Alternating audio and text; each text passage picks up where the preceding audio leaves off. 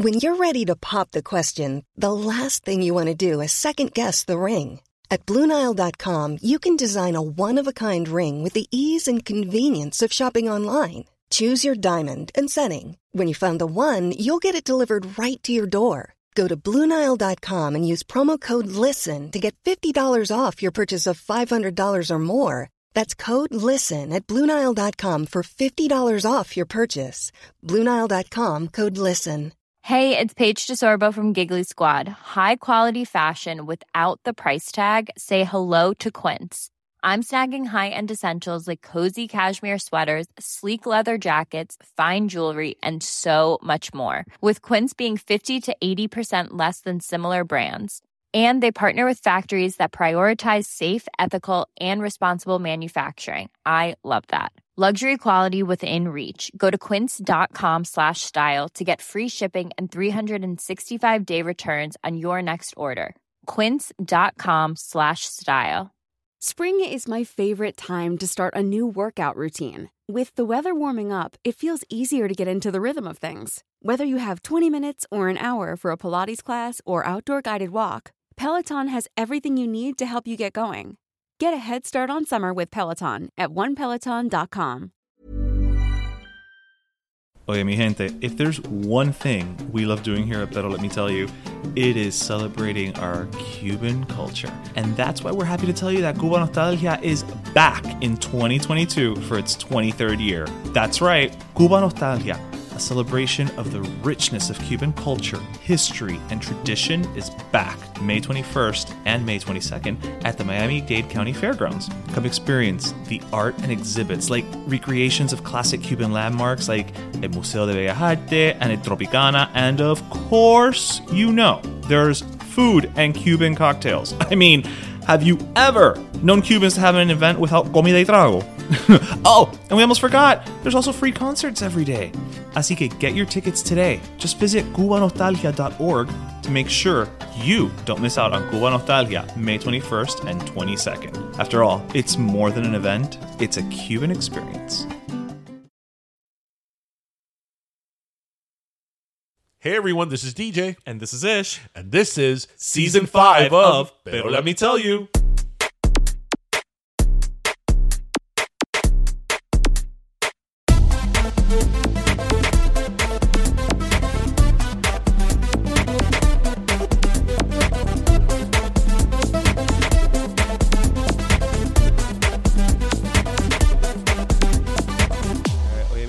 So we are here today with artist, sculptor, multimedia, maven. I don't know. I'm sitting here in his living room and I'm looking around and everything is so damn beautiful.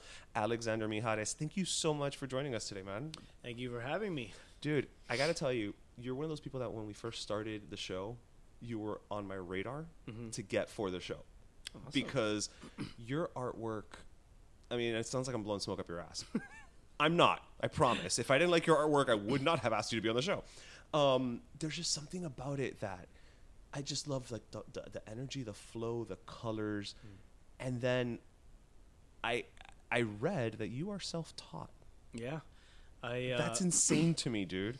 Yeah, it was super weird because I used to doodle as a kid, like in my classrooms and whatnot. I'm 37 right now. So when really? I was wow, yeah, you must moisturize because you look phenomenal, sir, with a big old bushy head of hair. I drink a lot of water and I eat a lot of meat. Well, I feel like one of those is not recommended, but I'm going to leave it up to the listeners. So I used to doodle like in all my books, and I mean, I think like in 5th grade, I drew King Triton or whatever of like the whole mermaid like freehand. But that was my thing, and back then, they didn't really know, or maybe some people did, but they really didn't really emphasize on like learning disabilities and whatnot. So I was a very visual learner at, I think, the age of like 10 or 12.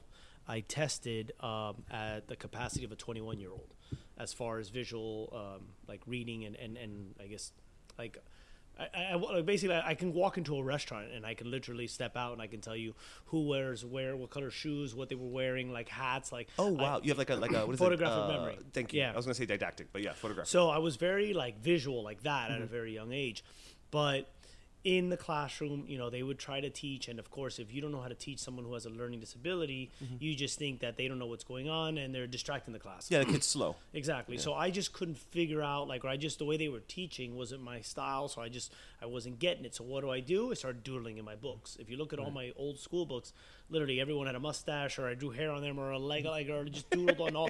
Basically, so I looked like I knew what I was reading, and at least you weren't being disruptive, right? Yeah. But they called me because then people were looking at me while I would doodle, so I was being disruptive. So then they would throw me out of the classroom. Okay. And basically, I spent most of my middle school like in a hallway. Oh, geez. What schools did you go to? Dade Christian. Okay. And the problem is that they. I guess they didn't even know what I was doing, like affecting, but like my basic grammar, it's gotten better now, but basic grammar and basic math is horrible. Really? Because those are the ages they would teach them in, and I lived in the hallway. Yeah, you just weren't there for the lesson. I was amazing at science and cutting stuff open and frogs and stuff that it required my hands and being interactive. I was very good at. So you're very tactile. Yeah. Okay. So fast forward to college. And I am no longer. Well, that was a great hallway classroom if you got to college. Yeah, I'll say. I mean, you learned something in the hallway. I did a lot of cheating. Seriously. But you're a successful artist now, and so that's behind you. I had a lot of street smarts, and one way or another, I had to get by. Whether I had to, I had to make it work for myself. Right. Whether I had to cheat, or steal exams or look over someone's shoulders. It was just to get me to the next step, because we live in an age where unless you have a diploma, you're an idiot. But the best education I had was having older friends who, basically, like mentors or people. Like my dad had a guy who, I think my dad didn't go to college, but he always say he grew up a school of hard knocks. Like, he had mentors who were older than him who taught him everything. Like you get kids now and you're like, do you know how to reconcile your bank account? No, I know. So DeSantis doing that thing now where he's like putting it mandatory. Okay. That's amazing. I actually gave props for that, because God knows amazing. I disagree with many things about his policies, but that one I am down great. with. You should know how to balance a checkbook. Exactly. Yeah, you should. Call me wacky. Yeah. But yeah. So now I get to high school. I'm finished up high school, whatever. I somehow or another couldn't cheat on my SATs, but I was able to get a good enough score. But I think I had a really good essay, so I got into Northeastern in Boston. Oh shit! There, Nice. it was a great school. Yeah. It's very hard to get into now. Okay. Was that on the hallway scholarship? It was a hallway scholarship. Okay, got it. Yes. So I get there, and while I'm there, I'm doing what kids do in college. You're drinking, and that's around the time that Netflix and Blockbuster were both together, sending DVDs in the mail. So we're chewing tobacco, like watching movies on Netflix because it's 30 degrees outside, 40 inches of snow, And you're from Miami. And Miami. So yeah, no. I had never seen my body matched my ass, it was the same color. I hadn't seen that since never ever. Ever. You didn't know that could happen. I used to go to tanning booths in Boston because I was so white. I didn't recognize myself. I thought I was sick. They're huge. No, legit. In the Midwest and everything. When the co-host Darian, he lived in East Lansing, because that's where he went to law school. Yeah. He was like, I didn't realize tanning salons was such a thing. Yeah. He's like, because back here where we live, No, that's where you we're. sit outside. Yeah, you sit outside. You just walk to your car. Exactly. You'll be fine. So, I'm in Boston there, and like I said, I'm just being a college kid. We're going out, going to parties. Discovering yourself, as we say. Yes. I never did the fraternity thing, but whatever. I was doing school. I wanted to go to law school, actually. Oh. Or my mom wanted me to go to law school. I realized that was a short-lived dream when I would pick up a magazine and all I looked at was the pictures. I don't read books. That's not what I do. It's not my thing. I do audiobooks, but Okay. I don't read. That's not my, you don't find me on the beach with a book. To me, that is ridiculously boring. I'd fall asleep in 5 seconds. So I don't do any of that.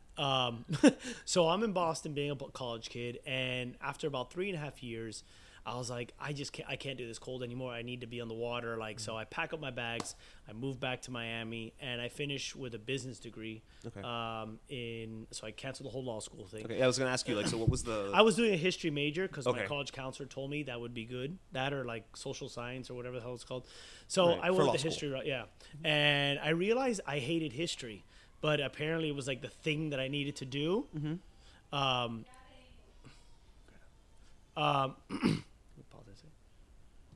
So I'm I left Northeastern. I came back to Miami, and while in Miami, my mom's like, "Look, your brother's a doctor. Like, why don't you do some further education and get your master's?" Okay. And I'm like, I gotta take another exam. Like, for what? Like, there's no reason for me to get a master's. Like, so whatever. I went to do my master's. Somehow or another, long story, but like. Somehow or another, I was able to get into the master's program, the executive MBA program. Okay. And I don't know, long story, but so I got in there, and I was the only one because of my GPA and everything. I had to maintain a very high GPA, which I've never had in my life.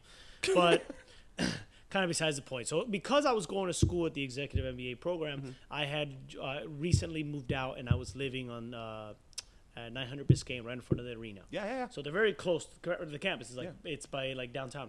So I'm living there, and I have my mom come over. She helps me, and she's like, "We're gonna go to El Dorado and furnish your whole place." And I was like, "Awesome!" They offer 0% financing for 2 years. I'm like, "I'll buy a bunch of crap that I can't afford, and then I'll pay it off a little bit." 2 years will be fine. In 2 years, I'll pay it off. So I furnish everything, and as I finish everything, I'm like, "Wow." I need art. I ran out of money. I don't have any art. And, I had enough to pay my rent for 6 months, but that's about it. No other things. So because I was spending the rest of my money on Soho House. As one does. So I went to the store, and I was like, okay, I can't find anything I like, and everything I do like, it's, $9,000-$10,000, and I can't afford that, whatever. And I'm not buying, like, artists off the street. Like, I want something that's cool that I could relate to. So I said, you know what, screw it. I'm going to go to the store right down the street, and ID Art was what it was called. And I said, look, I need some stuff. I want to paint. So I bought some canvas. I bought a couple paintbrushes. Well, I think one paintbrush, actually, to be exact. And some paint, and I laid the canvas on the floor. And I was like, all right. So this was like the raw canvas. It wasn't even mounted. It wasn't stretched, nothing. It was just So I got the canvas. Like you go to a museum and you look at the canvas and it looks like like the fabric side. Yeah. So whatever. So I laid the canvas on the floor and I started painting. And then you hear everybody when they start painting, they're like, it's so relaxing. I love doing this. I was like, this sucks. I hate it. Like, there's nothing fun about this. Like, I'm having a really hard time. Like, and I was just very persistent with it. I'm like, I'm going to finish this painting. And, like, I didn't start small. Like, my first painting was, I think, 48 by 60. So it was a nice size piece, yeah. That's probably why you were like, screw this, because... Yeah. So I start doing my thing, and, like... I have a photograph of this girl that I kind of was seeing at the time, and like I used that as the inspo. She was like on a bicycle, and I used it as the inspiration. Then I did like a cool background of like Spain. I still have that painting, and after I finished, I took it to a framer, and I was like, "Listen, I want to have this thing stretched." Right. So when I went to stretch it, he's like, "Why? Did you have trouble painting this?" Or like, I don't remember the exact words, but I was just like. Yeah, it was super, super difficult. He's like, why did you paint on this side? And I'm like, oh, shit. What do you mean? And he's like, yeah, you paint on the side that wasn't primed. He's like, you bought a canvas primed, but you painted on the opposite side. And I'm like. That explains everything. So the reason why it was such a pain and so frustrating is that, first of all, I painted on the wrong side of the canvas, technically. I mean, technically, it's the right side. It all depends what medium you're using, but for acrylic paint, it was the wrong side. For a novice who's literally just like, this is the first time I'm ever going to do this. Let me buy the biggest piece of goddamn canvas out there. And now I'm also going to do it on the side that everybody should not be doing it. Yeah. I mean, because, why not? It depends. I found this out later. Like, it depends what you're doing. But, like, back in the day, they didn't prime canvases. So when you go to a gallery, you saw that fabric-looking side. You figure that's the side you paint on. So that was just... I don't think it was it was more, it wasn't a mistake, but it was just, a learning curve. Yes. So the reason why it was so difficult was because I would apply paint and then it would bleed. Yeah, of course. So acrylic paint is very watery. So I would draw a line. So that's what annoyed me. Is I would draw a line and the paint would end up over here. Yeah. But I didn't want it over here. I wanted it there. So as I applied layers and layers and layers, it's kind of self-primed itself. So that. Yeah, but how many layers did you have to apply? Yeah. I mean, but it was a lot. So once I laughed at myself for that, then I went to a store and I was like, you know what? This was kind of fun. And I enjoyed it after the fact. I enjoyed the finished product. So I bought 5 or 6 like ready stretched canvases. Okay. Prime. Moment my paintbrush touched, I was hooked. I was like, oh my God, this is awesome. And you had never painted before that, really? No, not really. No, like I went to school in Gulliver for my high school, and when I wanted to enroll in like one of the art classes, you know, because like I knew how to draw, and drawing is one thing, painting is another. But I was very like skilled with my hands, and like so when I wanted to apply to the drawing and painting class, they were like, oh, you know, I just you don't have any experience. And I'm like, we'll put you in like, we'll put you in like a basics. I'm like, I know myself. You put me in a basics class, I'm going to run circles around these kids. I know, like, I doodle, like, you give me crayons, markers, I can draw. Right. I'll draw anybody in this classroom. So I said, you know what? Forget it. I'm not even going to do it. And again, it's high school. Calm down. Yeah. So it was really funny when they reached back a couple of years later, and they're like, "We want to put you in the cover of the alumni magazine." Yeah. They're like, "How did we help you?" They're like, "You didn't." By telling me I couldn't do it, exactly. I was gonna prove you wrong. God damn it. But you know what? Listen, I get it. You know, they have their thing. So I ended up. That's all right. That's all right. That's his adorable son I have a crying in the baby background. In the background. No, he's so cute. So I ended up. You know, I went back to the store. I got new canvases, but I was like so hooked that I literally walked in, and the owner of the store, his name was Ivan, and I was like, Ivan, listen, what does this brush do? He goes, this does this. I go, what does this brush do? It does this. So you really had no clue. No, my education was from the owner of a store where I walked in, and I was like, what is it? He goes, this is for like fanning. This is to do lines. Like I did my first probably 20 paintings using one brush that was probably a half-inch thick, no, less than half-inch thick, and about like a quarter-inch tall. Like, sorry, it was like a quarter-inch by like a half-inch. It was meant to do like more like filling in small places. And I use that to do all my paintings, like every single line, so like I didn't know what I was doing, you know. So, but there's such a beauty to that, though, amazing. Isn't there? Like, because looking back now, especially, don't you look back and you're like, you know, if only I knew then what I know now. But at the same time, oh no, you wouldn't trade it, right? I laughed a lot, like internally at myself, but I was like, you know what? Like, one thing I love about it is, I feel like if I would have went to an art school, if I would have went to an art class, they would have started teaching you the certain ways, like those who can't teach, kind of thing. Right. So. You know, when you go to an art school or an art teacher, she might be, or he might be, or whatever your pronoun is. Right. Yes, nowadays we have to ask, of course, yes. It. They, them, yes. It might be, they might have their way of doing things, but doesn't mean it's the right way. It's the historical way of doing certain things. And I'm like, and as you can tell by my stories, like, I don't like being told what to do. I don't like saying that I can't put green next to purple because you just can't do that in the color wheel. Well, it worked for Barney, so what do they know? Exactly. Yeah. So I was like, you know what? Like, if I go into art school or art class, they're going to start trying to put rules on what I want to do. Art is one of those things like poetry and singing, like, you know, like, it should be fun. It shouldn't be like, you got to color inside the lines. Like, why? But I think there's even more freedom with art, specifically painting, than you mentioned singing, right? Yeah. At the end of the day, a note is a note. Yeah. Like, you have to be able to hit a note, or else you're not singing. You're just yelling, right? Or you're auditioning for America's Got Talent. Well, but enough about my background. You know, but with art, yes, there's a way to teach the basics, I suppose. Yes. But at the same time, your style is different than my style is different than his style than her style. So. You're right. It's almost like, do you really have to go to school to learn, so to speak? The best I could describe it is like when I started doing sculptures. I had a lady who met with her many times, and I was learning how to do Right. sculpt. But the way she taught was the way that I think all art should be taught, which is here's the utensils for art. Here's the paints. This is the way you hold a brush if you want to hold it like that. Right.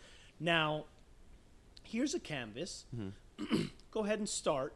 And if you have any questions, then ask. Right. That's how art should be taught. Right. In sculpting, So, I'm like- assuming it's at least, cut away. So I started piling up the clay, and I started kind of taking away stuff, and I was like, listen, I'm trying to get like a more of a sharper edge. How do I do that? Okay, Right. use this utensil, and that'll kind of help. You know what I mean? So like, Right. that's the guidance that should be getting. Not like, okay, you're going to draw this line, you're going to color it like this, and you're going to use this technique to do that. Like, Right. no. Don't tell me how to do it. Yeah, because if you're Voltaire, you don't care about a sharp line. Exactly. Right. Or if you're any of these people, what's this guy who just splash paint? Pollock. Yeah. So I feel like if you're given too much guidance, you end up looking like everyone else. So it's a lot harder. So like one of the biggest things that people ask me, Alex, what made you so successful in the art world? Besides the fact that I busted my ass, and when I will get into the galleries thing later, but the fact that I busted my ass, like I had a style that was technically recognizably mine within a couple months of painting, where like you walked in, you're like, oh, that's Alex's piece. Yeah, that's a Mijares, yeah. Exactly. So that's a hard thing to do when you go to a school that gives you formal education, unless you're painting like hyperrealism. Then you kind of look like everyone else. But that's the point, so okay, you're fine. Exactly. Yeah. So you check those boxes. So, like I love the fact that when I started, like my inspiration came from traveling, where I fell in love with stained glass. Like I would go in these cathedrals and Makes watch. total sense now Yeah, that I'm and looking at your pieces. So like if you're a listener and you're trying to figure out what my style is, picture stained glass that moves. So imagine like a Latino version of a glass. Imagine some salsa playing and stained glass moving.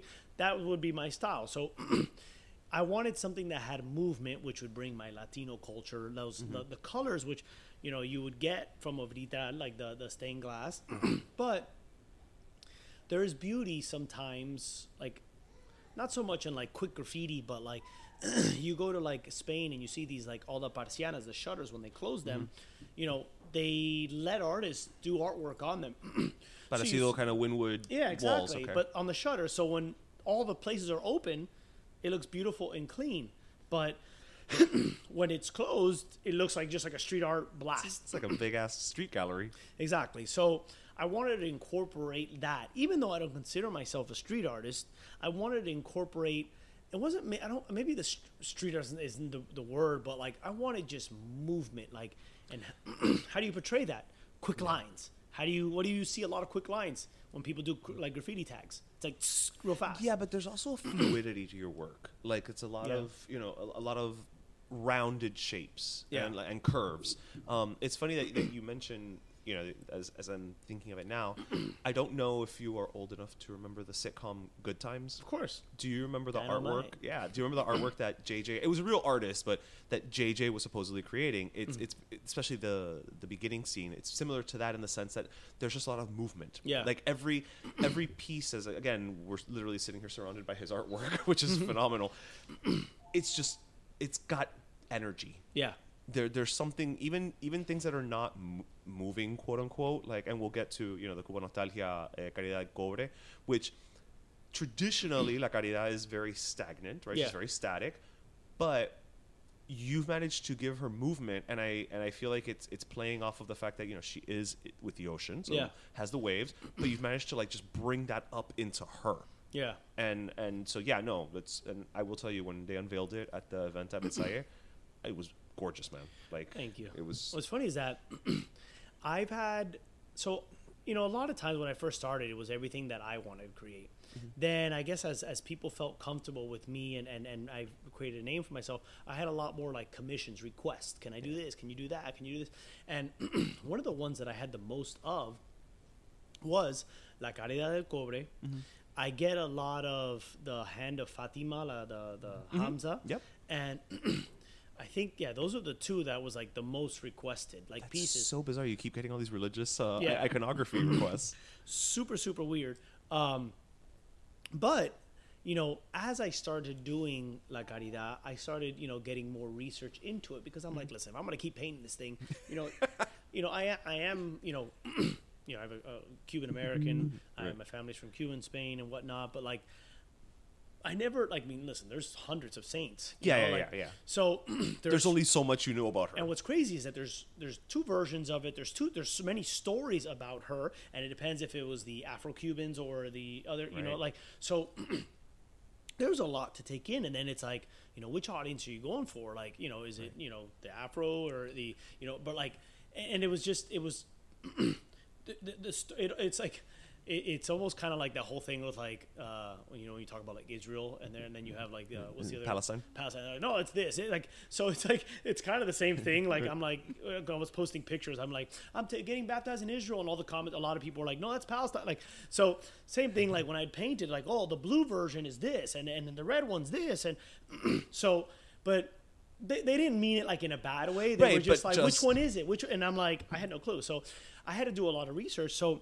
Yeah, because they're going to ask you the question. Exactly. Yeah. So when I did this one, when the Cuban Estancia event asked me to do a poster, I'm like, what is something that's very typical?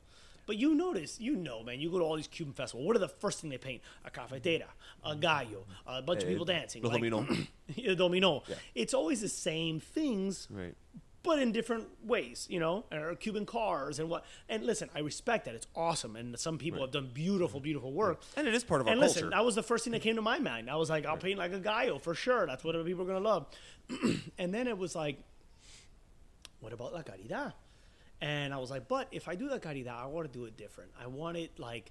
not the typical like yellow, like the gold with the big corona, like they're like, because in my head I'm like, what would I want in my house? Would I want that? No, but a lot of people love that. So listen, I'll do it. But then it's not you. But it's not me. So when I did this version, this was the first time that I didn't really define like the outfit in the center and the cape and the whole thing, but it had all the items on there. But you kind of had to look for it. But once I finished it, what was weird is that it almost jumped off. Even though it's almost all blue, it was very clear on what it was, and it was very like just. Yep. And what's funny is when I finished it, I was not happy with it. I looked at it and I was like, I don't know. It just maybe, and I put it to the side, and I came back to the studio 2 days later, and it was dry, and it was just. And the lighting in the room happened to be perfect that day. And I looked at it and I was like, wow, like, this is awesome. Like, it wasn't done yet. These paintings, they do change once they dry. They literally become different pieces sometimes because of all the different colors and the textures. And there's oils, and I mix it with acrylics. I mix all these different things. It's mixed media? Yeah. I started because I like the boldness and the thickness of the oils, but I like the quick, like, because I work very quick. I hate sitting watching paint dry. So like I like doing like acrylic movements and then like accents with oils, like these big pigment sticks, and then I can carve into the oils and put like a secondary design onto it. So I love that whole aspect of it. And it was just, it came out awesome. So much so that like literally within an hour or two of posting it on social media, not saying what it was for because I didn't want to announce that yet, I had got an email and sold the piece. Shit. So, like... Okay. Apparently we're not the only one who liked it. So I was like... So I said the client, I was like, listen, I know you want to buy the piece. I just have to give you a little disclaimer. Like, I have to keep it for a month. See, yeah. Because I got to showcase this piece. Oh, no worries. Do whatever you need to do. So I still have it. And what's good is that I get to enjoy it. I'm staring at it right now. I get to enjoy the piece. Because there's a lot of paintings that I do that, I mean, I've sold pieces within 15 minutes of hitting social media. So you finish it, it's out the door. So the only time I get to really enjoy it is while it's drying. But while it's drying, I usually like to keep it outside because there's a lot of smell and just, it depends if I'm doing oils and like I have a baby and whatnot, and I don't want to like leave it inside. Like, so I let it outside to dry. Like, so I don't really get to spend a lot of time with it. And so like I see it and it goes, and in a way sometimes it's good because like I don't get an attachment to it. Because the more attachment I have, the more expensive it gets. Now you guys know the minute he posts it online, you got to bid. You got to bid. If he's holding on to it too long, you're gonna pay doble or triple. Okay. So that's kind of, how the whole art thing got here. That's how I got into Cuban nostalgia. But it's just funny you mentioned that, because it is if you're gonna describe it again and without doing it justice, it's blue on blue, right? It is, but it's not. Yeah. Like, again, the second you unveiled it, I was like, oh, Escalera del Cobre, and it's weird. There's nothing there that's quote unquote recognizable as Escalera del Cobre, but everything about it is recognizable as Escalera del Cobre. Yeah. And what's cool is that when I first started, a lot of my pieces was the way I described it was thousands of puzzle pieces or journal entries put in together. When you step back, it makes one piece. I used to put all these paintings and stuff, and I would hide things throughout the painting. And some people would find it, some people others. But what's the cool thing about my artwork is that it's very open to interpretation. So a lot of my paintings, I don't put any faces. Almost all my paintings, no faces, nothing. So like when you look at it, people will see things that I don't see. Or perfect example, I did a butterfly the other day, and this guy walked in here and he was like, man, like that is awesome, and I love how you put like the fish in the wings. And I'm like, what fish in the wings? I'm like, I started looking, he's like, yeah, look, there's like a bass, and you see it, and I'm like, now I can't unsee that. Right. Same thing with this, this painting I have over here. This woman's holding a flower. I was showcasing it to these people of this show that's an FX show about motorcycles and whatnot, and Mayans. And she goes, oh my God, I love the painting of that motorcycle. And I look at it now, and I'm like, now I can't unsee the motorcycle. But sorry, it's funny how everything is, a lot of people interpret things a certain way, see things a certain way, but like I love that. I don't like telling. There's certain collections that I do where it's very personal to me, and I write a whole caption for every single piece because I want people to feel and hear the story. But a lot of my paintings, I rather them tell me what they see before I explain to them what it's about, and even the quote or anything that it's about, right? the story behind the piece. Right. Because I think it's fun. I think it's fun to be able to see that, and the cool thing is also is with that, slowly a lot of people who have been following my career, they see the evolution of my painting. They see where I started, where it was very closed in, and now a little bit more movement. I used to go from corner to corner of the canvas, like every square inch was covered in something. Then I started letting it breathe a little bit. Negative space goes a long way. Exactly, and that was very difficult for me, very, very difficult to do that. And I'd done some black and white collections, I'd done some ballerina collections, then I got into sculpting. What brought you about to get into sculpting? Because it's a funny question. I feel like artists may dabble in a lot of things, right? But they do have their one thing that's like, no, I'm going to stick to this. But it sounds like you really, like the sculpting thing really, the bug bit you. Yeah, I got into sculpting because I wanted to see what the ass of my paintings looked. Hey, I'm Ryan Reynolds. At Mint Mobile, we like to do the opposite of what Big Wireless does. They charge you a lot. We charge you a little. So naturally, when they announced they'd be raising their prices due to inflation, we decided to deflate our prices due to not hating you. That's right. We're cutting the price of Mint Unlimited from $30 a month to just $15 a month. Give it a try at mintmobile.com/switch. $45 up front for 3 months plus taxes and fees. Promo rate for new customers for limited time. Unlimited more than 40 gigabytes per month. Slows full terms at mintmobile.com. I'm Sandra, and I'm just the professional your small business was looking for. But you didn't hire me because you didn't use LinkedIn Jobs. LinkedIn has professionals you can't find anywhere else, including those who aren't actively looking for a new job, but might be open to the perfect role, like me. In a given month, over 70% of LinkedIn users don't visit other leading job sites. So if you're not looking on LinkedIn, you'll miss out on great candidates like Sandra. Start hiring professionals like a professional. Post your free job on linkedin.com/people today. Like, literally the ass of your paintings? Literally. Like, I would do a painting, and I always wondered, you get to see it from the front. I wonder what it would look like from the back. The only way to do that is sculpt. Right. Or you have to put two canvases together, and you paint on one side, and you try to mirror it on the other. That just sounds exhausting. Yeah. So that's how it all started. I wanted to see... I didn't want to only create my work in 2D. I wanted to do it in 3. So the way I create my sculptures, not all of them, but most of them, all the really important ones, right. I do them in a way that from every angle you see something. Okay. So, like, I have a caridad sculpture, since we were talking on the topic of that, where in the front, you see the actual sculpture, La Caridad, and the boat and whatnot. And then if you look at it from the side, there's actually, out of her dress comes a conch shell. And then when you look at it from the back, it's a pair of hands praying with a chain going around the backside. And then if you look on the other side, there's like a wave breaking over. So you're really taking advantage of the three-dimensionality of it all. Because I don't want you to put my sculpture up against a wall. I want you to put it in the center of your house.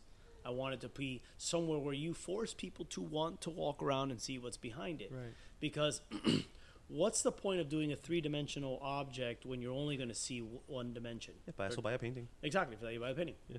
It's a lot cheaper. Yeah, that too. And all the sculptures I've done, I started off doing a few like in stainless steel and whatnot at my dad's metal fabrication shop. That's where I worked during the day. And then I started doing the bronze once I figured out how to clay sculpt, which it's a lot more work, because the old way when I first started, you had to make it out of clay, you had to cook it, and if you didn't clean it out, it would explode. So imagine doing an entire sculpture and then having to hollow it out so you can cook it in this oven, and then you left a part that was a little bit like con masa, a little fat, and if it's fat, it'll crack and explode. I'd cry. So imagine, you work weeks on this piece, and if you don't know how to clean it out correctly, and then you cook it and it explodes, you basically have to start from scratch. Now, technology's evolved. Now they have clay that basically you throw it in the microwave for a couple minutes and you can literally mold it. Okay. And then you literally go outside in the sun and it makes it like kind of soft, so you can like Play-Doh. Okay. And you can mold it whatever you want. Then you let it sit inside and let it cool. Once it cools down after a couple of days, it gets hard enough where you can take your mold from it. So you don't have to worry about exploding. Now you don't have a clay mold somewhere lying around that'll fall and break. Once you're done taking the mold, you can grab that clay, and a lot of these guys, they put it in rice cookers. You can literally put it back in a rice cooker so it melts again. One more thing to use the Hitachi. Exactly. Right. The Hitachi. I'm telling you, they either use... actually, that is what they... So, God bless us Cubans. We'll use the goddamn Hitachi for anything. So you put the clay back in the Hitachi, and guess what? It's almost like mud. Yeah. And then so you had the sculpture, you broke it into pieces again, and now you can reuse the same clay. The other way around, it cost you like $50 to $100 or something for a box of clay, and once you've made your sculpture, that is now done. And now you can display it, which I don't know if people do that. I did that with my first couple, but well, I mean, you have it there, might as well do something with it. Or you can try to sell it, and there's that. But if someone just bumps that thing and it falls over, that's it. It's done. It's well, but that's okay. Once it's sold and it's at their house, that's their problem. That is their problem at that point. So that was the reason why I wanted to get into sculpture, so I could see the entire roundness of it. But the cool thing was, it didn't stop there. Then I met some artists from Spain that I met on Twitter, actually, and I flew to Spain, spent 2 weeks out there, and they taught me how to spray paint. And so I got into doing murals and large scale. You've done a lot of murals here in the city. And I just wanted to do larger scale stuff. And with paint, the textures of the walls, it's a pain, man. Like you're going to go through paint and brushes. Spray paint is the way to go. So you see some of these guys are like wizards with spray cans. So I'm not that level, but I can hold my own, to a certain degree. And it's fun because you can go around the world painting with other street artists when you find artists. Oh, that's true. And the world is your canvas. Exactly. So I started doing that, and then it was like, okay, now let's go paint at schools. Let's go paint hospitals. And it got like in the whole aspect of doing a lot of just charity stuff with that, because, you could do these massive murals and you give kids paintbrushes, they fill in all the shapes, and then you go up and clean it all. And now you have this beautiful mural that's been touched by 50-something kids and put their take on it. And it just makes it that much more special, to be able to do that. But there's also a beauty to that, if I may, kind of like maybe you're probably like, well, duh, or maybe you didn't think about this at all, but given what you told me about, your experience in school where, you were the kid who was tactile and they didn't really understand it, there must be something rewarding also to just go back and a class of 50 kids maybe, there's there's a couple little Alexes in there, right? And they are... Yeah, I've gone and done several now where I've spoken at schools on career day or whatever. And the first thing I do, and that's why really my focus with my foundation and all that stuff is always to focus on kids, is because I don't want someone to go through what I did. So I'll go and talk to schools all the time. Right. And because now I have a name, people will listen, and it was funny. You're using your name for good. Exactly. Yeah. What's So the name of the your foundation? Pediatric Angel Foundation. Okay. So we focus on a bunch of different stuff. Well, parents and kids are incarcerated, or Overtown Youth Center will work with them. We partner with a lot of foundations as well, but it's kind of like it's a main point where we can fundraise as a foundation, and then we can use our foundation now to fuel the others. Okay.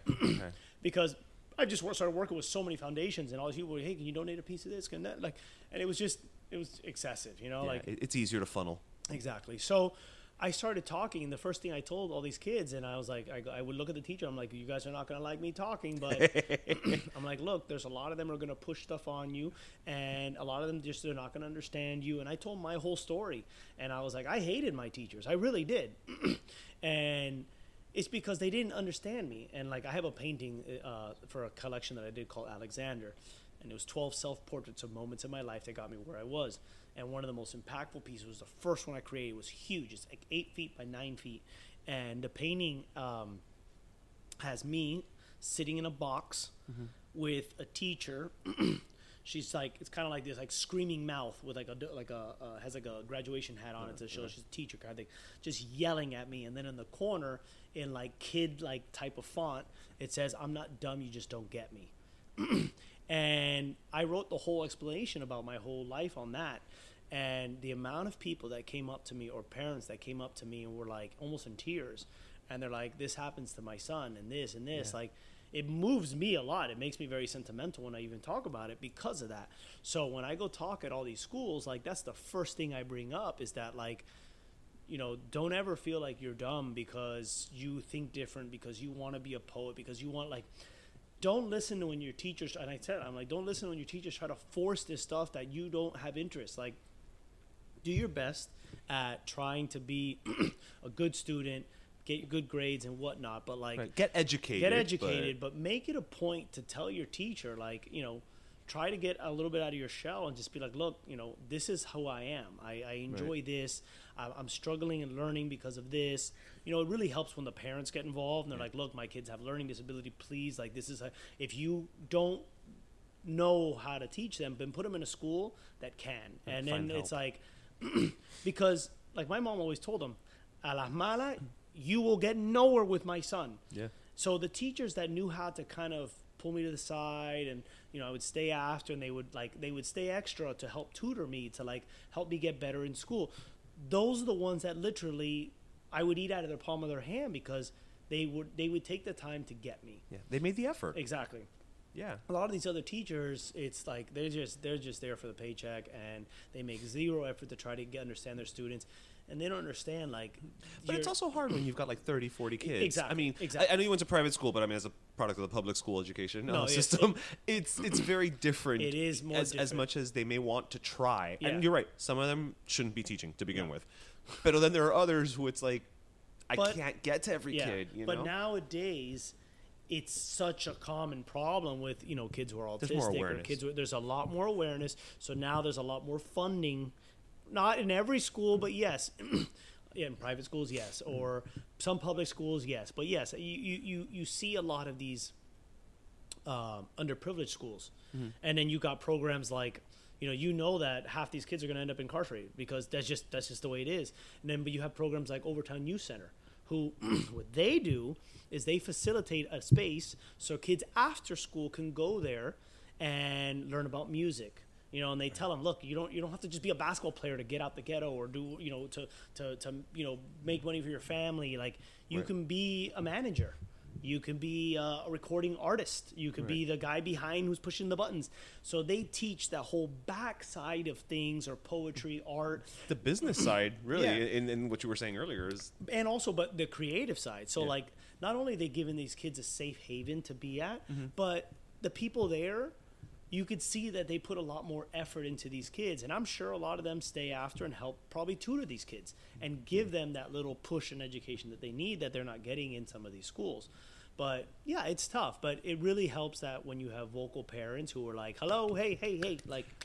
Every time you have an advocate, exactly. It's always going to take you further. Because kids, think about it. If you feel stupid, are you going to have the call it the balls to go and tell your teacher, like, look, I don't understand what's going. They're gonna think, oh, you're stupid. No. And most of the times, the kids that wind up doing that are called out as disruptive. Exactly.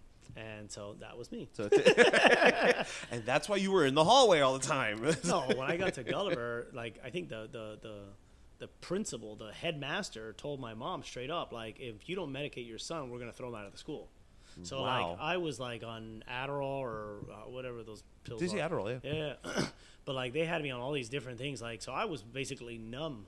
Like I was being in school and like, yeah, I could like understand everything that's going on, but like my personality didn't kick in till the drugs wore off around 4:00, and then guess what? Right in time for sports. But you were going through emotions. But then when I got to college, yeah, I was like popping these pills like Skittles because I could read. Like I would never study for the exam, and then the night before I would take a pill, read an entire book. And Done. But then like after I took the exam, I was like, what did I learn? I don't remember any of it. Yeah. Like, Well, it was just, I have that whole issue with when kids learn to, what is it, learn to the test. yeah. You know? Yeah, I was learning for the test, and the moment I walked out, I was like, I don't remember anything I just studied. And that's how it's always been for me. I have to tell you, I did not expect the conversation to go this route, and I'm loving it. I'm glad, because that's one of the things that I love about having these conversations is like, I kind of walk in and I'm like, okay, well, I'm talking to a guy who's an artist, and he's going to talk about his art, and we did, and it's like, oh shit, but you're like a person, like, it's and that happens so often where it's like, you come in talking about X, Y, and Z, and then it just keeps going all around. But I love it. Most artists, singers, painters, poets, they always have a story to tell, and that's usually why they become artists, is because, for example, like I have sometimes a hard time explaining myself, and if I do, sometimes I get a little emotional about it, and if you could cry, that'd be great for ratings. If you just he's crying right now. Right now, the tears are flowing. You can't see it. So art was a way for me to express myself without having to explain myself. Mm-hmm. So that's why a lot of times when I post my paintings on my website and stuff, before I never gave explanations. I just said, this is the size and this was the title. Right. And the title was like, woman on chair. Like now, right. I like, for example, I like this collection that's behind me. It was like, it was the whole series is based on a quote that was like, beauty is not in the face, it's the light in the heart. So if you notice, I did these beautiful paintings, and then I defaced all over the woman's face. Why? To attract your attention, not off of there, but on the beauty of her heart where there's a candle. My pieces started to get a little bit more deeper, and I started feeling like, people really did appreciate the stories of the piece, not so much just like, and as I felt more comfortable and I got more known as an artist, I felt like it was important for me to tell that portion of the story. I was going to say, do you feel like that's something that as you've gotten older, you've started to become a little more vulnerable with your art? Yes. In a way that maybe at first you weren't. Again, you were painting on the wrong side of the canvas. Well, that's that's how that whole collection Alexander came out. Right. That was those 12 pieces that, I was there all into the night painting. Like, I never painted into the night, but like it was a collection that like I had to get out, and I was drinking some wine. Like, I got emotional many times. I was crying a lot of times, but like, because it was all black and white, it was very dark, and I did it all with my hands. I didn't use any brushes, fingers. But you had to get it out. I had to get it out, and once I did, I felt like a huge weight off my back. And then when the whole story was told, it felt amazing. Oh yeah, like cathartic. I mean, exactly. like a release. I'm sure. Yeah. No, it was amazing. So all of your art starts from. I mean, I guess there are instances where it's a commission. Somebody will come and be like, "Hey, I want this with these colors because it's for my living room." I'm sure. But for the most part, all of your pieces are just because it's something that has just started to like bubble up inside of you. And yeah, I would say out of 100%, probably 15% are like commissions. 50% is what I want to paint, like by like travel and just inspiration I see as going around the world. And then I would say, I don't know where we are on the percentage scale right now. I don't do math. No one's keeping track, but I would say like 30% now, or between 20 and 30% now is like things that like I want to get out that I'm feeling and like getting deeper into like collections. Okay. Like, it's something that's just, it's not even an inspiration. It's just like, nope, this is something that if I don't get it out, I'm going to. Exactly. So like there's times where I'm at the office and I'm like, something comes over me and like, I could tell my wife, I'm like, I'm not even in dinner. Like, don't bother me. I'll see you tomorrow morning. I'm going to, and I go straight there and I have to get it out. Like, because I don't sketch. No, I don't like sketching because like I feel like. Really? Yeah, I feel like if you sketch, you're like all this wasting detail it. is freehand. Yeah, everything's freehand. Wow. Because to me, like, if I had a sketchbook, like, I would do it, and like I might crush it on the sketchbook, and then like I'll do it on the canvas, and I'm like, it was so much better here. Like, okay. So I like to just. You want to save it for the canvas. Yeah, and like again, like I'm not like a typical artist. Like I don't sit there in like my dark hall like way, like just like scribbling ideas and writing text. Like it's all just here. And my process actually is funny. Is like I'll get home, and I'll have the idea to want to paint, right? Right. But like it comes out even better if I can lay on my couch and I take like a 10-minute nap, like a little siesta. So I think about, I'm telling you, I think about what I want to paint. Love it. And then I'll take a nap. And in my, like, because I have, I'm like borderline narcoleptic. Okay. Like, I can get into REM sleep within 2 minutes. Lucky you. Yeah. So I'll lay my head down and I'll take like a 10, 15-minute nap. It'll feel like it's 3 hours, but I'll dream about the piece that I want to paint because I'm thinking about it so much. Super weird how that happens, but I'm jealous. Paintings come to life in my head like that. Sometimes I'll take a nap and I wake up and it's too overwhelming that I can't even paint. Like, and then I'm like, I'll go about just doing life, and then I'll be cooking, and I'm like, I'll tell my wife, like, you know, I think I'm just gonna watch TV. I'll paint tomorrow.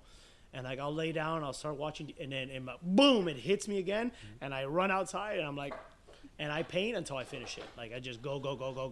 Really? Yeah. So you won't go away and come back? I don't like that. Really? I feel like if I leave, sometimes I might forget something that I had in my head. You lose the moment. I move the moment. So what I'll do is, if I want to piece out a painting, I'll do it in sections. So like I'll put a rough idea of what I want. Okay. And then the following day I'll come back and I'll do like the base colors of what I want, and then I'll come back. So like all the ideas are already on the canvas and the colors are all there. Then I do a lot of like secondary, third, and then I'll come back and then I'll do the oils, and then I'll come back and I'll do the highlights and stuff like that. So like, okay, so the layers. Yeah, so I'll split it up into sections if I want to do that. If not, I tell people, I said, you know, the reason why it's hard for me to tell people when the first question is, how long does it take you to do a painting? If I told you that answer, you're going to associate time with value, dollar value. Yeah. And so like if I tell you, oh, a painting took me an hour, you'll be like, well, why am I paying $15,000 for it? But the problem is, it's like that saying, it's like, no, you're not paying for the hour. You're paying for 12 or 13 years that I've been painting. Yes, you're paying sir. for that time. Yes, For sir. those hours and hours. So the best way I relate it to people is I say, look, I can paint for 6 to 7 hours straight, 10 hours without stopping, right? Right. If I put you in front of a computer and you're typing Okay.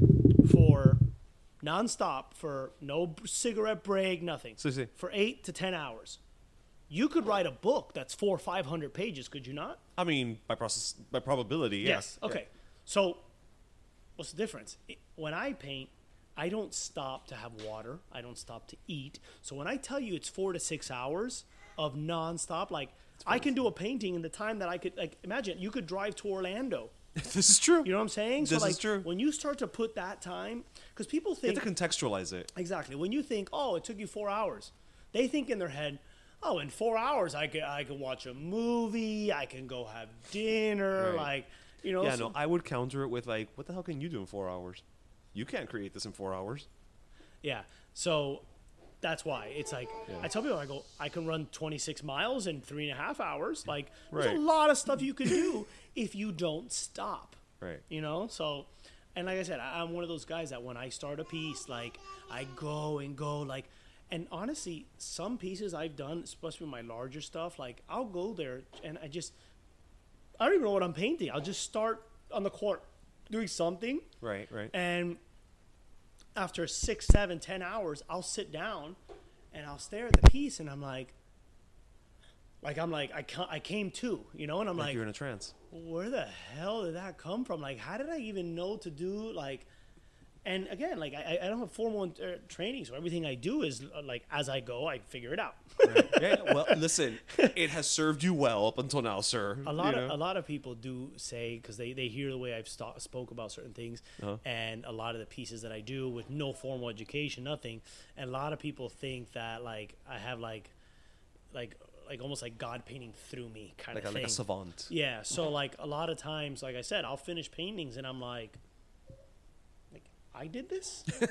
Or like I'll walk by someone's house who has a painting that I sold years ago and I'm like, oh my God, I don't even remember painting that. But I'm like, that was really cool. Like I don't remember. It's super weird. Like if I just go into a trance, I do my thing and now some, yes, I remember every single detail because it was something that was very special. But like some pieces, like once it's out, it's out. I just start flowing and it feels amazing.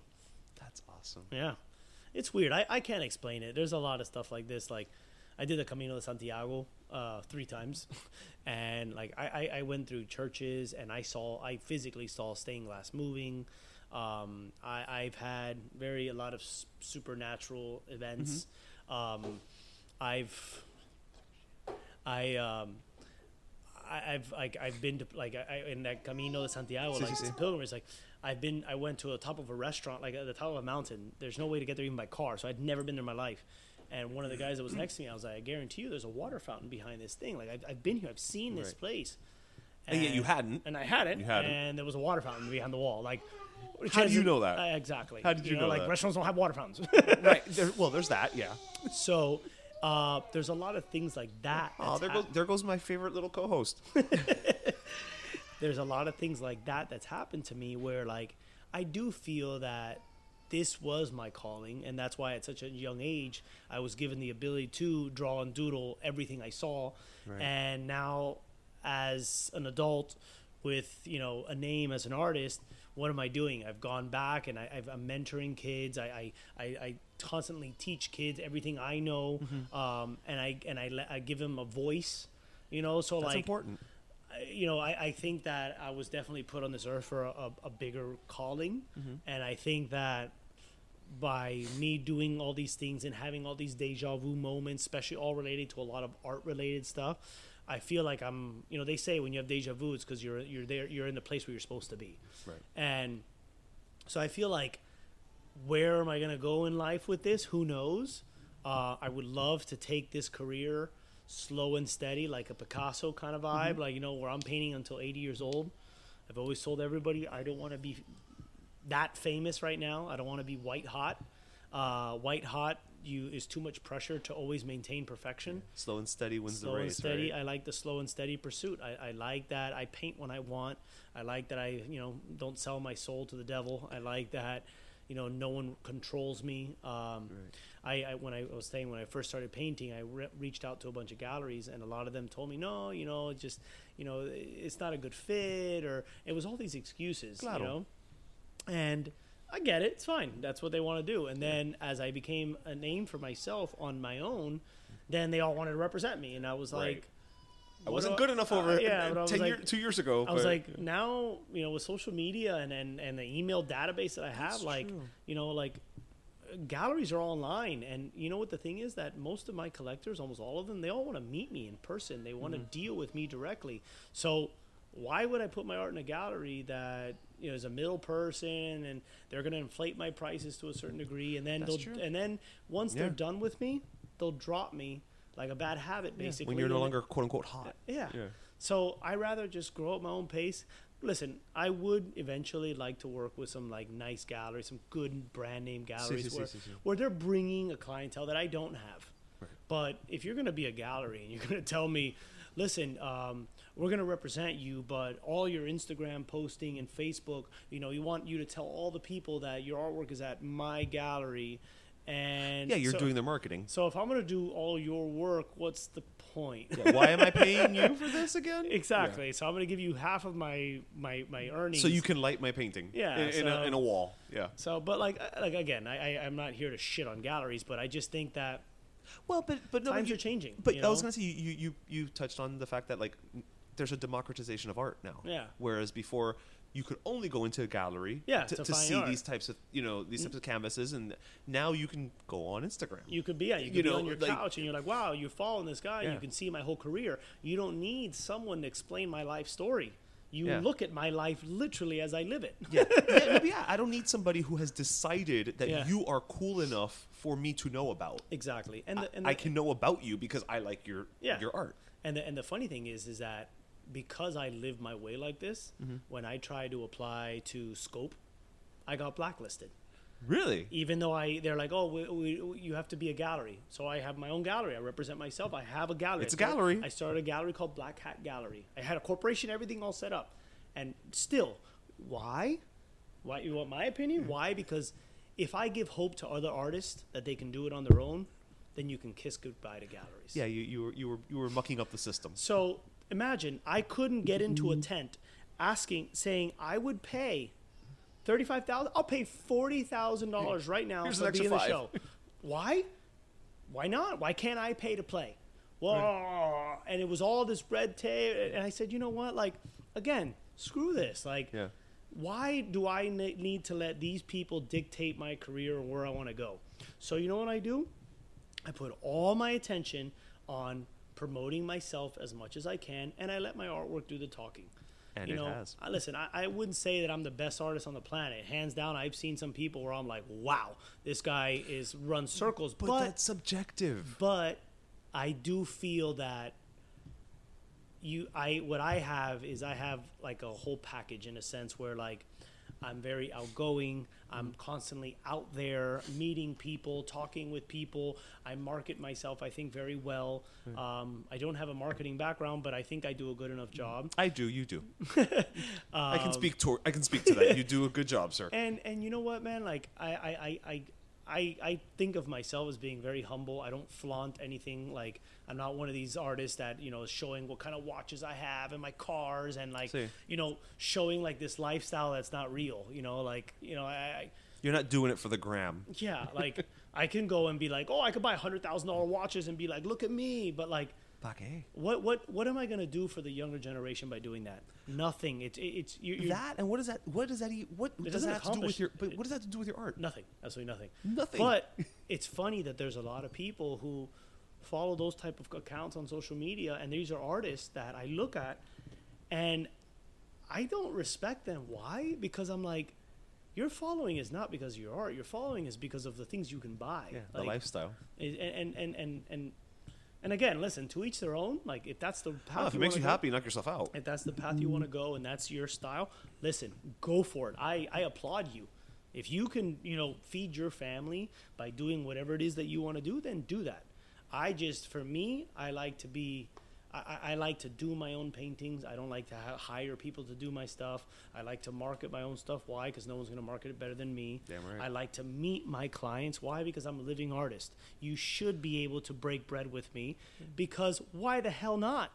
You know, like didn't even think about that. It's like, shit, yeah, you're a living artist. Like, duh, yeah. Wouldn't you love to like share a cup of wine with Picasso? Like, hell yeah. There's a lot of people who got to do that because he went all the way to 80 years old. Like, not like these Basquiat that his paintings are going for $2 million, and the guy basically OD by 20-something years old. Like, he's not here. He didn't have a life. He didn't get to enjoy himself. Right. Like, people almost prided on themselves at the fact that he kind of killed himself. Yeah. Like, the guy was depressed, and now his art is all over the place, going for millions of dollars, and who gets that? Making money for everyone but him. Yeah, exactly. Yeah. So it's like, you know, that's why I always say, like, you know, definitely support local living artists. Like, you know, we work really hard. Like, I work really, really hard to become a painter.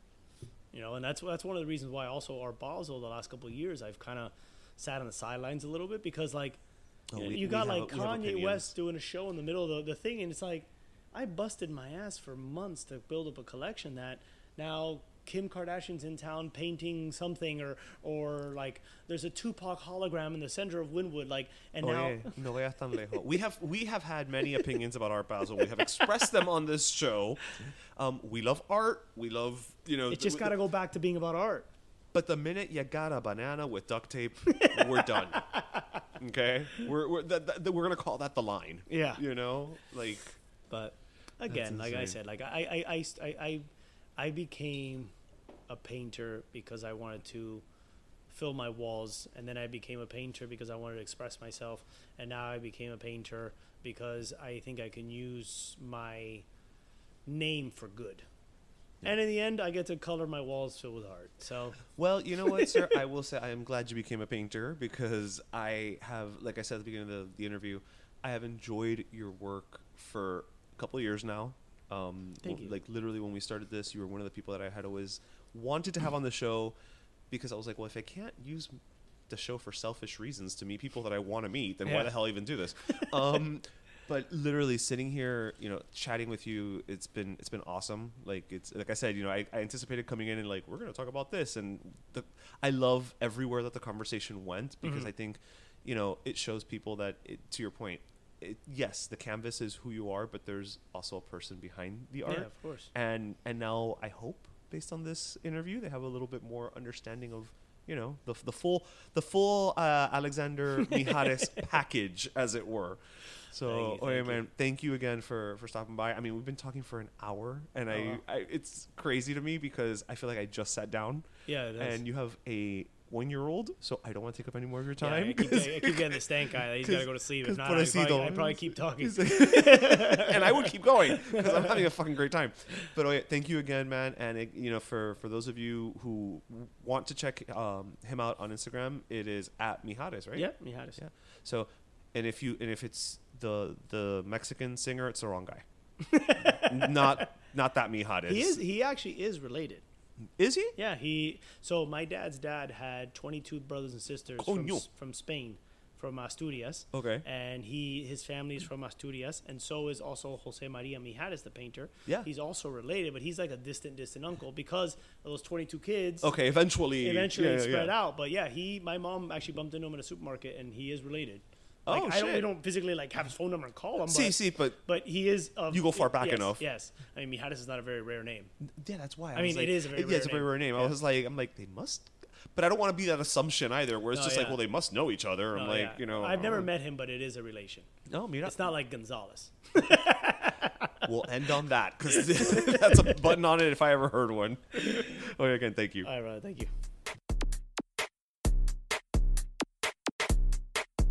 Pero Let Me Tell You is co-hosted by Darian Borges and Ismaeliano, produced by Ismaeliano, and our theme, Pero Let Me Tell You Freestyle, is composed by Michael Angelo Lomlaplex, the official gay guy. And don't forget to subscribe and leave us a review on iTunes.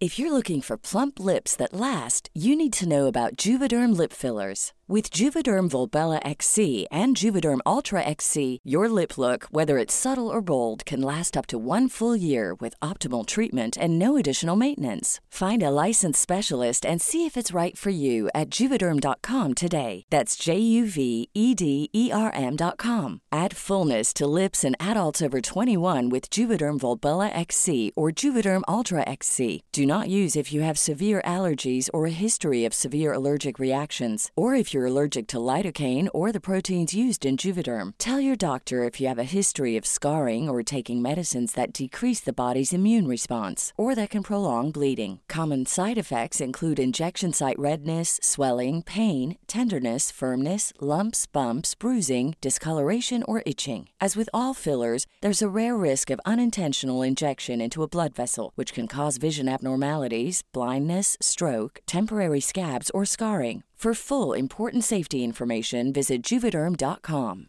Hey, it's Paige DeSorbo from Giggly Squad. High quality fashion without the price tag. Say hello to Quince. I'm snagging high-end essentials like cozy cashmere sweaters, sleek leather jackets, fine jewelry, and so much more. With Quince being 50 to 80% less than similar brands. And they partner with factories that prioritize safe, ethical, and responsible manufacturing. I love that. Luxury quality within reach. Go to quince.com/style to get free shipping and 365-day returns on your next order. Quince.com/style.